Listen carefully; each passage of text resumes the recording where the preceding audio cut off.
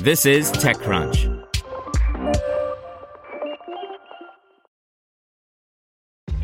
This episode is brought to you by ShipStation.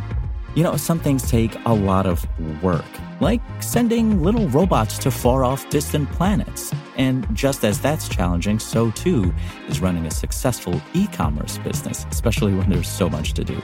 So I want to introduce you all to ShipStation. Now, I love using ShipStation because of its easy-to-use dashboard, which makes managing orders and printing labels a breeze and super smooth. Oh, and the customer service is just out of this world. It's exactly what you need to help grow your business. Sign up for your free 60-day trial at shipstation.com/technews. That's shipstation.com/technews. This podcast is supported by Tools and Weapons, the podcast hosted by Microsoft Vice Chair and President Brad Smith. Each episode features insight you won't find anywhere else from the center of the conversation surrounding emerging technologies like AI. Right now in the podcast, you can hear a special episode where Brad Smith lays out Microsoft's vision for a vibrant marketplace driving the new AI economy. To hear more, follow or subscribe to Tools and Weapons with Brad Smith wherever you get your podcasts. Welcome to TechCrunch Daily News, a roundup of the top tech news of the day. Brought to you by Quip. The Quip electric toothbrush is designed to make good habits simple with a sleek design, timed vibrations, and new brush head delivered every 3 months to keep your brush fresh. Sets start at $25. Get your first refill free at getquip.com/TechCrunch. Facebook hits 2.5 billion users in Q4, Avast shuts down JumpShot, and Microsoft beats revenue and profit expectations. Here's your Daily Crunch for January 30th, 2020. First up, in its latest quarterly earnings report, Facebook said it now reaches 2.5 billion monthly users, up 2% from Q3, and it brought in $21.08 billion in revenue, up 25% year over year. But profits aren't growing as quickly as Wall Street would like. One big source of those expenses, the headcount grew 26% year over year to 44,942, and Facebook now has over 1,000 engineers working on privacy. In security news, Avast is shutting down marketing analytics subsidiary JumpShot. It was recently revealed that the Czech-based cybersecurity specialist was cultivating another controversial revenue stream, harvesting and selling user data, some of it amassed by way of its security tools. Next, a study of YouTube comments has found evidence of a radicalization effect.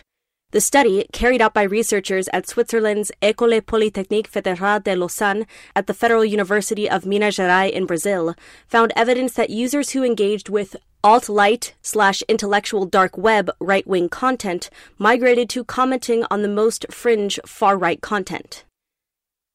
In earnings, Microsoft reported its fiscal 2020 second quarter, calendar Q4 2019, results yesterday. It includes revenue of $36.9 billion, up 14%, net income of $11.6 billion, up 38%, and diluted earnings per share of $1.51. In entertainment news, Snapchat is betting that narcissism will drive viewership for its new weekly videos that put you and your friends' customizable Bitmoji avatars into a flurry of silly animated situations. Bitmoji TV will premiere on Saturday morning.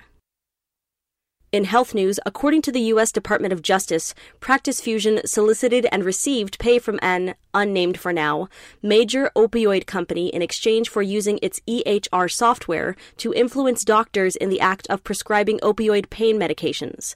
Practice Fusion has agreed to pay $145 million to resolve the DOJ's criminal and civil investigations.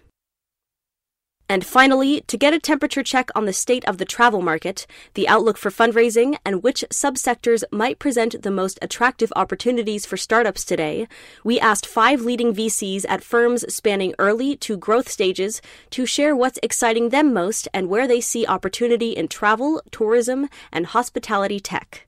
For the full story, an Extra Crunch membership is required. That's all for today. Check back weekday afternoons for more from TechCrunch or go to TechCrunch.com. To hear everything you need to know about the week's top stories in tech from the people who wrote them, check out the TechCrunch podcast, hosted by me, TechCrunch managing editor Daryl Etherington. Each week we go in-depth on 2 or 3 of the week's top stories from in and around the startup ecosystem. and I'll be joined by the TechCrunch experts who covered them. They tell us why the news is so important and what they think matters most to you, our listeners, whether you're just interested in tech or that's where you make your living. New episodes drop every Saturday morning, so be sure to subscribe to the TechCrunch podcast wherever you listen to podcasts.